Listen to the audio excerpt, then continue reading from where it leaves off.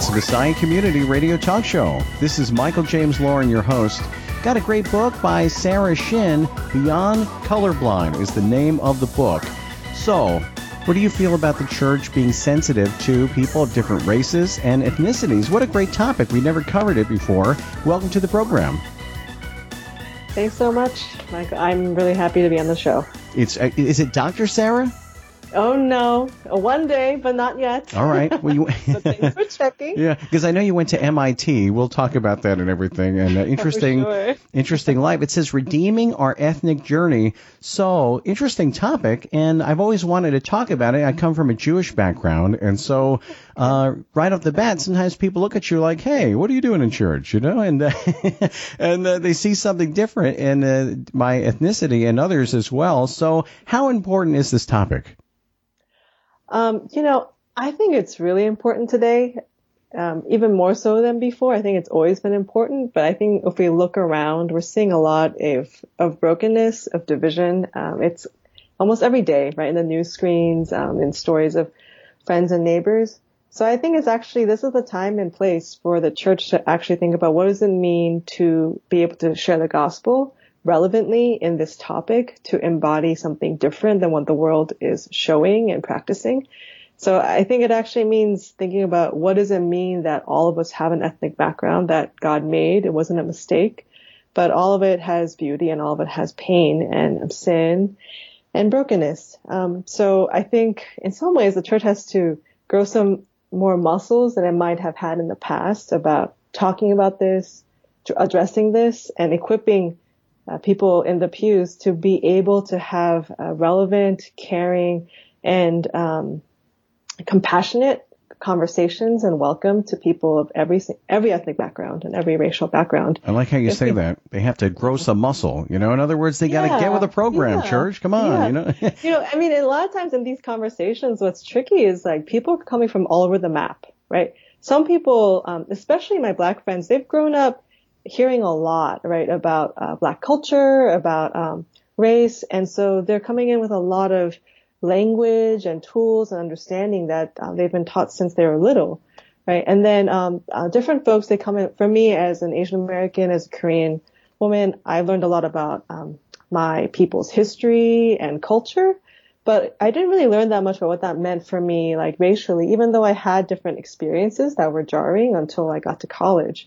And then for a lot of my white friends who I love dearly, like the first time they're even thinking about what does it mean, that I'm white, or what does that have to do with my faith, that doesn't happen until much later. So then you're literally having people that, if you use a swimming analogy, they've been swimming since they were like 4 or have never they're starting to doggy paddle, right? And then they're all supposed to have a conversation, and it's so confusing. So I'm hoping that the book actually helps bring some common language, a starting point, so that we can actually have deeper conversation. We need that for sure. So maybe Michael Jackson was onto something, right? With that black and white song where, who can forget that video, right? Where everyone morphed. It's like you had to accept everybody that we're all, as you say, in what the Lord says, made in the image of God. So cool video, but also it's true kind of today. And there was some soap commercial, I think it was by Dove. And people were miffed where someone morphed, and they were just trying to prove a point. The Dove soap is for everybody, but they were uneasy how all of a sudden it went from Chinese to black to white, and people removed that ad immediately. Did you hear about that? I've heard of different Dove ads, some good, some bad. That specific one, and some of them are sensitive, and some of them instant, yeah. So I don't know if I'm familiar with that specific one. But yeah, I think, commercials and ads, they're sometimes they're hit or miss, right? Sometimes they really strike a chord. Other times they really strike at sensitive things. And sometimes they go, I guess, back to where people weren't so sensitive, and so you can't go back. You have to, go forward.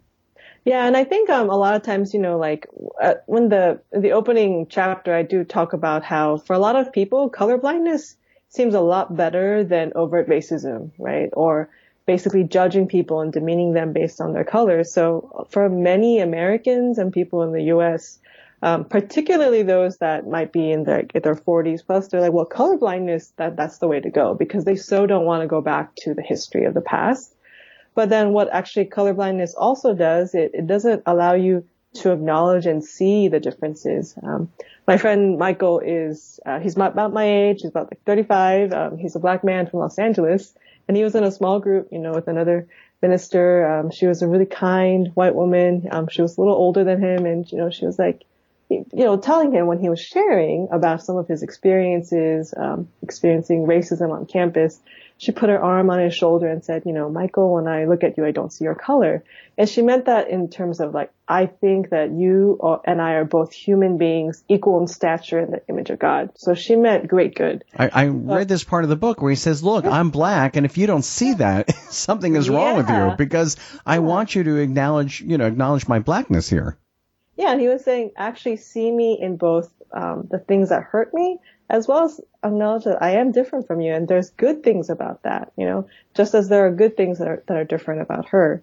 And so yes, I think there's a lot of like a fear of going back to the past.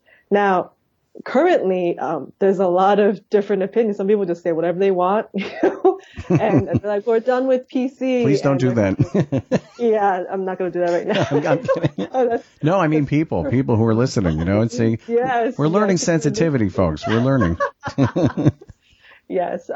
But actually, I think in some ways, like, I don't think the opposite is to like do away with, language or, things that are sensitive. Actually, I think it's let's like look at what God gave us. Let's be able to look at who we are so that we can see our neighbors better as well. And so let's actually equip and train, our parishioners, our friends, our children in being able to actually, in the face of ethnic tension or even cross-cultural differences or racial injustice, to say like, I see you and I'm a Christian and God calls me to do something about that. And so we get beyond just kind of superficial kumbaya, holding hands sort of things, and we actually get into some of the deeper knowing each other and seeing each other. Now, have you ever heard something? It was, I think, a Dr. Lerner back in the day. I think it was in the 50s. It's called National Brotherhood Day. It's a parody song. I'm sorry. You've heard that or no? No, I don't think so. You never heard that? Okay, if you YouTube that, even in, as we speak, as I'm talking here, it's called National Brotherhood Day by David Lerner. I think it's Dr. Lerner, okay? But it's a parody, it's a spoof, how we're all supposed to get along together, but underneath all that and all the, sugary stuff is how we really feel about different races and so forth. So let's talk about it. And that's what the song was really all about. And you're saying we need to do that, really, that in your book you mentioned that we're all made in the image of God, and that we're special and God made us unique. So let's talk about it, and that the church should be open to having a dialogue with these type of discussions. And I have to ask you, Sarah, doesn't this all go back to Jesus in a way? I mean, when you think about it, right, that Jesus had blue eyes and blonde hair, or for some, Jesus was black, or, I mean, even when it comes to the Lord, that these things, to accept him, I guess, as Jewish, number one, we won't harp on that, but I'll say, though, that people, a lot of churches, are uncomfortable with that the ethnicity of Jesus. Yeah, so, I think if we actually drew Jesus, sorry, I'm an artist, so my husband and I are both artists, so I have to talk about this, but, we would depict him as someone that looks Palestinian, or someone that looks Middle Eastern, right? And he is Jewish.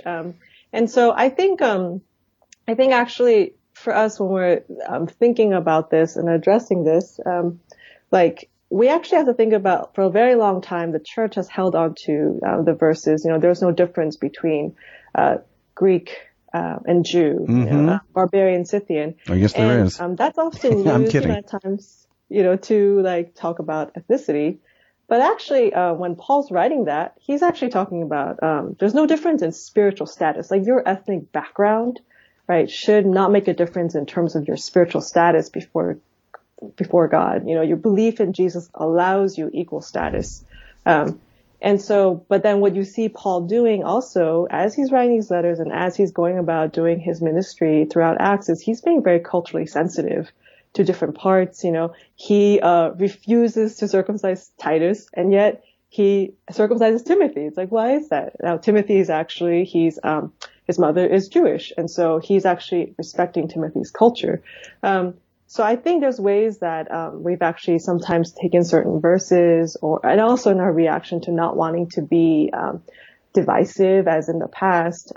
Sometimes we actually extract Jesus's ethnicity and his heritage, and in that we actually don't actually address ours. So I think there's like a lot of richness in looking at scripture and looking at Jesus' story. And is it terrifying though?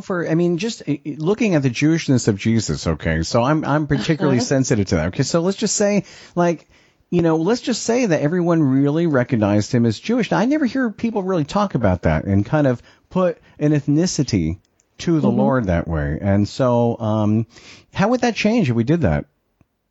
Well, I think now you're more the expert on Jewishness than I am, but I think in Jesus' time, being a Jewish Hebrew, it meant both. There was a spiritual background as well as like an ethnic background of descent. So that probably varies a little bit more today, depending on the Jewish diaspora. But so I think for Jesus, being Jewish meant both a spiritual heritage as well as a cultural ethnic heritage. And so when we look at him interacting with the Samaritan woman, right, when we look at him interacting with different people, he's actually interacting both as an ethnically Jewish, like Hebrew, as well as a spiritually Jewish person, but also someone that's anticipating the Christian faith, that's ushering it in. So I think what was your question then? Well, I guess I threw a curve a little bit, but no, I just, you don't really see the church acknowledge the ethnicity of the Lord. And so since this book is, it's called Beyond Colorblind, sometimes I have to look at it because it's, when the audience looks at the cover, you're like, wait a minute, what is the name of the book? Because it says anyway, you have to read it. It says Beyond, Color. The eye chart, Colorblind. So anyway, though, but let's go beyond that for just a minute and just talk about what if we had an open and honest conversation with, everyone, all the blacks come up. I'm just kidding. African Americans, all the Hispanics, please. Are there any Jews here? What if we did like a roll call and had an open discussion, and what would that look like? Well, one, I would not necessarily go about it quite like that, but I think if we had set up a safe space, right? I do believe in actually setting up some ground rules. So because most of us don't grow up learning about how to have these conversations. So if we set up some ground rules like, hey, here's some things to avoid. Here's some, general principles. And we figured out a way to actually hear each other and actually, because if you can hear each other's stories, right, then you can actually start to see each other. I think it's really important you can't love another person unless you actually know them and you have to see them. So I think if the church is willing to, and if pastors are willing to, I think we need to start to create some of those spaces, because if we can't hear each other in church, we definitely then can't actually have those conversations outside of church and actually model being peacemakers. It's true. So I think it's time for the church. I'm hoping that the book actually really helps with that.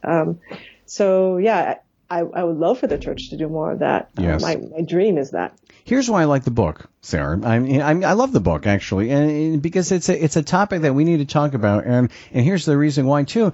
There are a lot of churches that they're all white churches, they're all black churches, and maybe if we kind of read this book a little bit and open up dialogue and discussion in the church, that we wouldn't do that. I have a feeling people do that is because we're comfortable with ethnicities that are like us. And is that okay? Is that fair? Is it okay that we have our white churches, we have our black churches, we have our Hispanic churches? Or is that not biblical? Should we kind of say, hey, we have to get to know each other? I think as we look at America and as we see the diversity increasing, and as we hear the stats that actually American churches, right, are still some of the most segregated spaces, like Sunday 10 a.m. is the most segregated time in the country. I think it's hard to say that it's okay to have a white only or a black only church. Now, there are many historical, racial, and cultural factors, right, that have made those things happen. So I think churches, especially churches that are white, because there's a number of factors that have added into that, thinking about how do you intentionally pursue cross-cultural friendships and partnerships. It won't always mean I think it definitely means including and welcoming people that don't look like white folk, but also think about how do you partner across these different churches? So it's not just a matter of who's sitting in the pews of a building, but also how do you have partnerships and friendships across different churches so that there's actually a body of Christ that's happening, stories that are being shared, and leadership that's being shared. I think that's a vision of what could be, so that our parishes, our churches could actually start to engage with each other and cross some of those lines. I do think also, I'm a child of immigrants. There are churches that do specifically serve immigrants that are multilingual, that might be a different language primarily than English. And I think we need those as well. So that's an added complexity. But I do think that our churches, we need to think about how do we welcome better. Now, in my experience, a lot of Black churches, I walk in, I'm not Black, right? I'm Korean. I'm welcomed, and I've walked into Latino churches again. I'm welcomed, and I'm like, okay, I'm definitely the odd one out here. But some of those churches were often formed because they weren't welcomed, or individuals weren't welcomed in majority white spaces. So I do think that there's actually a lot of growth that's needed in thinking about, especially if someone's in the majority. Racially and ethnically, how do you become welcoming, and how do you actually partner with a lot of the learning and the wisdom that's existing in the churches around? See, I like that. That's the difficult thing, is partnering. Not saying let's do our thing on Sunday and then, the white people go there and we go there. Sometimes, I know that, look, I don't speak Spanish, okay? And for that reason, they have Spanish churches, but still, maybe we should all get to know each other because, well, the Lord had it right, that man looks at the outward appearance, but God knows the heart. And so when we see these different ethnicities, I think it challenges us really because people are uncomfortable with it. People are uncomfortable when, hey, what's that Jewish guy doing there? What's that Hispanic doing there? And I don't know. It does something. What does it cause in the heart for a man or a woman to have to think outside of themselves and say, well, as you said, to confront the uniqueness of each and every person, that God made people unlike you? I think we often shy away from that discomfort. As Americans, we often don't like to be uncomfortable. But I think that discomfort, back to the muscle analogy, is when you're growing new muscles. And it's uncomfortable because it's stretching us and it's growing us. But I think that's what we need. I know for me, as someone that works in the evangelism department of my organization, I'm like, I grow a lot learning from people that are different from me, that are ethnically, racially different, that have different story, a different family, and hearing about their journey of faith, hearing about how God motivated them, to obey Him, to sacrifice, right, to love the other. There are things that I learn in the stories of someone whose face and story look and sound nothing like mine that deeply bless me. And for me, actually, a lot of lessons I've learned from, people in Rwanda or Uganda, or learning from a native Christian theologian. Those were so different from my experience, but it deeply impacted me because I realized we're all humans. We're all humans. And also the way Jesus looks in those stories is so beautiful. And by the way, one of my favorite local, kind of preacher pastors, he's a Jewish man that became a Christian. He's a fantastic speaker. And I just love having non-Christian students listen to him because he's so captivating. There's so much energy and life in what he has to say. And that's another example, right? There's gifts that we bring that God's given to each of us that are distinctive. And I think that the body of Christ is stronger, more effective in witness, and more effective in reconciliation and justice when we work together, not in silos. That's true. What's his name? If you don't have to give it out if you don't want. I'm curious though. I go on YouTube and check out different. It's up to you. No, we're not going to put you on the spot. His name doesn't sound Jewish. Garrett Smith. Derek Smith. Garrett Smith. He has a really fun story of conversion. But you should check him out. Yeah. So what do you think when people think they know you, or from different ethnicities, like you're Korean, they say, "Oh, she must be smart." And in that case, they're right, because you went to MIT and you are smart, and things like that. But sometimes we get it wrong. We rush, don't we, when we think we know about different ethnicities and things like that. Yeah. And I think the really growing edge is to go beyond pat answers or assumptions and actually really be open-ended, right, in our questions, right? So, you know, I talk about not asking, hey, like, what are you? Or, you know, someone would ask me, are you Chinese or are you Japanese? I'm like, there was an entire war fought by like America on the Korean Peninsula. But, you know, I always feel stupid when I get it wrong. I'm like, are you Japanese? They're like, no. And then I feel like, oh, no. Are you Chinese? No. Are you Korean? Yes. I mean, I don't know. And people ask me if I'm Italian. I'm, you know, Jewish Christian. I think it's actually, you know, when we ask an open-ended question like, hey, what's your ethnic background, or, you know, what's your heritage, and tell me more about your story, versus assuming, I think that's far more honoring, right? Because then instead of having to push back against a false assumption and say, oh, I'm sorry, that wasn't right, or that thing you thought about me, I need to correct that. And especially when you're doing it with a stranger or someone that's not a Christian, that's not checking things, that hasn't checked out church yet, and they're kind of like, you know, not sure about Christians, like, that's actually trust breaking. And for me, actually seeing the church be more effective in its witness, is a big reason why I wrote the book.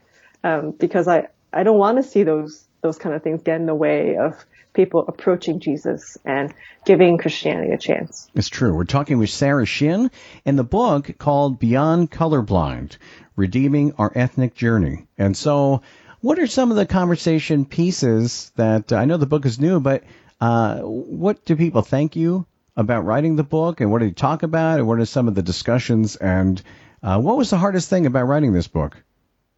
Oh, wow. That was a lot of stuff. I think, I think the thing that I really tried to do was to not write it from just one ethnic or racial perspective. So I tried to not assume one type of readership. There's a lot of stories from many different ethnic backgrounds. And a number of people that have read it, they were like, oh, this is a story, this is a book for me, or I could share this with my church, or I feel like this is not just coming from a black-white perspective. And so that's been really encouraging to hear because, you know, I have a friend that's Native, and he's been kind of tweeting different things that he really likes about it, and including the Native story and honoring the Native story, especially when there's been so much harm done to the Native community by the U.S. And by churches historically in the past. I was that really blessed me because I was like, I really want to make sure that we're not just having exclusive conversations that just center on one or two ethnic or racial groups. So when it comes to the Pocahontas remark, do we make a big deal about it, or was it okay? Are we too PC, or is that a fair discussion to talk about? I mean, when people are talking about it. Well, I'm going to try to be respectful. And, you know, I think the context, I don't think it was appropriate because these were war veterans, right? These were men that grew up in contexts where they had to hold on very, dearly to their language, being Navajo, and often that was very discouraged in Christian boarding schools. And then they went and use that language that they fought so hard to hold on to, that culture that they loved, and they use that to help serve a country that often mistreated their people. And part of me is using a name like Pocahontas that often it has a very complicated and often not factually based kind of story that's told to children, and using it from their presence and kind of diverting the honor that should have been given to them as veterans. That was, I think that was just off color, that shouldn't have happened. So yeah, I know. Good. But yeah, I was. We'll get you out of this. I was like, wow, they really gave a lot, and they helped win a war, and I think one of the guys said, America's strength comes in its diversity, and I really could not agree more. Even in the face of that, he was like, this is what makes my country great. And I was really struck by that. And good Disney film, bad comment. Yeah. That's about yeah. So I do have to ask, and also, I mean, when you look at the NFL, they're going to have to change eventually they're probably going to have to change a lot of team names because they deal with some ethnicity issues even. And when you look at that, but you mentioned here in your book, broken response number 3, rejection of ethnicity. You talk about this. Now, maybe you can elaborate. You say hatred of others, given the historic nature of ethnic tension, conflict, war, and racism, It becomes accepted in cultures to define their ethnicity by their hatred of an ethnic group. Interesting. So you want me to share more about that? How about the next one? Viewing a people as inferior. How about that? I mean, well, one, this happens throughout history. It's not just in North America or in the States, but a lot of, when you talk about segregation of black and white churches that exist today, a lot of that was because black Americans were either not allowed to worship in white churches or they were relegated to more demeaning places. And a lot of that had to do with the idea of racial inferiority, right? That's false. That's really not substantiated. And, you have Jewish heritage and a lot of that again, very poor science. As someone that went to a science school, I'm like, that's, unfounded, but stuff that was eugenics that was used to argue for the superior intellect of white or certain European persons or European descended persons and against people of color, against Jewish folks. Like that's an example, right? That spans not just America, but, like World War II, the Holocaust. That also, if you think about the Japanese Holocaust, where Japan kind of used the idea of Japanese superiority to conquer many Asian countries, leading to about 20 million that died. It was, again, this idea like we are superior, and so we can actually conquer and kill a lot of these spaces. And that actually led to destruction. That led to so much turmoil and death and poverty. And I think that's unfortunately, it's an old story that repeats throughout history. I really love what you just said because it hits the nail on the head that, I think the reason we're uncomfortable is somehow we think one group has to be better than the other. In our hearts, we might really think that. That's why it gets it does make a person somehow choose rather than say, we're all equal. We're all made in the image of God, but something about the human heart that says, no, this race is better than that race, is better than that race. Yeah. So and that's sin, right? Yeah. And that's human sin. We are, all of us, we are broken. That's right. And that leads us to our next topic here, hatred of the self. It's a good segue there. Sin leads to hatred of the self. Yeah.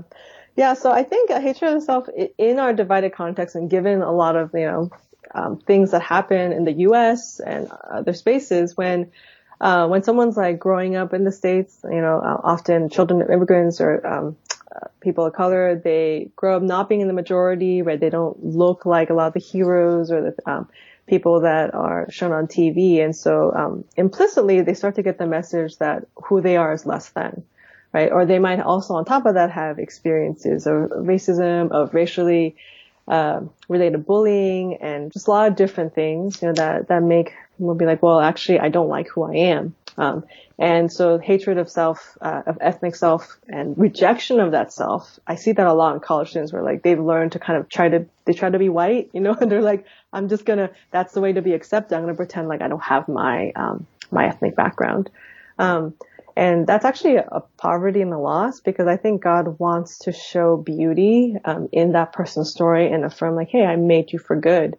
I think also weirdly on the flip side for a number of white students that I work with in college ministry, right, as they're learning about history of the U.S., right, and learning about history of a lot of ways that power was misused against people of color at the hands of white people that did misuse that power, then they're like, wait, what does that mean that I'm white? And it's very confusing. And I also see then a kind of hatred of self of being like, oh, who I am is bad. And they're talking about this now as far as the royals, with Prince William.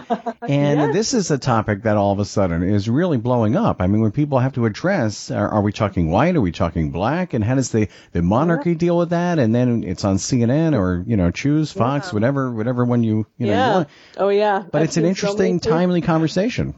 Yeah, about a black princess, Right. But I think actually the way the royal family's been responding to so far, I hope I haven't missed something, is I feel like they're actually trying to be very supportive, and they're like, yes, I'm very curious to see what happens in the next couple of years. in that engagement in marriage, because that's pretty huge. That's huge. It really is. And I don't know. They're talking about some things like in the church. Will it be? I don't know. I mean, it's too confusing. You open up too many cans of worms. Will it be allowed the wedding in this particular church or that church, or I don't know. But so how are we doing with the whole love one another that the Lord has told us to love one another? Do we? I mean, as simple as that is, my goodness, we forget, don't we? Yeah. I think there was a time where we might have thought, hey, we're doing much better than 50 years ago or 200 years ago. But I think if we look at what's happening now, I think we say hey, we're still affected by sin. We still need a savior. We still need the good news. It's hard to read the news. It's hard to be attuned to what's happening, but I'm also hey, I need to actually prepare those that I lead to be able to share the gospel. And I don't think we're doing the best job of loving each other. And sometimes I think shallow love, we can feel I'm just going to be in the same building or be in the same class, and that makes me kind of tolerant of someone that's different from me. But actually, real love, love has a face, right? Mm-hmm. God didn't come to us in a shower of gold rain, right? Or some abstract, principle. He came to us in human flesh and form, in the form of a Jewish man in a baby. And so God chose to love us with a face and a name. And if we actually don't love each other and know each other's stories, then I don't think we're actually loving each other. It's and true. I think we're at a critical time and place. We can either love each other deeply, get to know each other, and actually say, hey, this is uncomfortable. Sarah, I think you're thinking too hard here. The church has this covered. It's called the 30-second handshake at the church service. That should be enough time, right?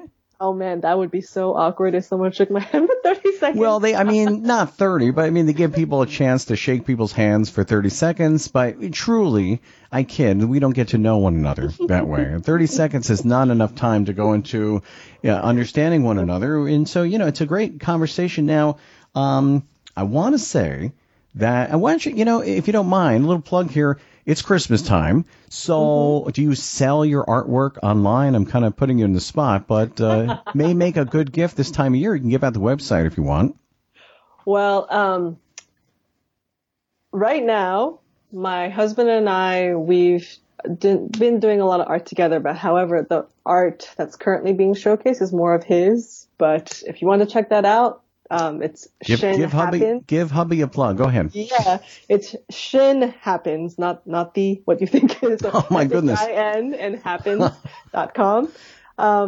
And actually, if you order the book, 3 or more or 10 or more, you can actually with the promo code of Shin Art, all caps, you can actually get the books at a discount, 30 or 40% off, depending on the amount, plus some ethnically diverse art for your wall. That's exactly right. With different spiritual themes. And I know someone who would love this for Christmas. Oh, well, me. Well, you never know. But, it's Shara Shin. She's the author with us right here. Beyond Colorblind is the name of the book, Redeeming Our Ethnic Journey. And just to mention the problems with colorblind diversity in the church, lack of biblical literacy on ethnicity, lack of understanding self, lack of understanding others, irrelevant, harmful witness and stewardship that causes more harm and pushes people away from the gospel and from trusting Jesus, and a distant, ineffective church. We appreciate you writing the book. Can you please tell us, as far as your title and everything? I know you work at InterVarsity Church Christian Fellowship, and what is your title?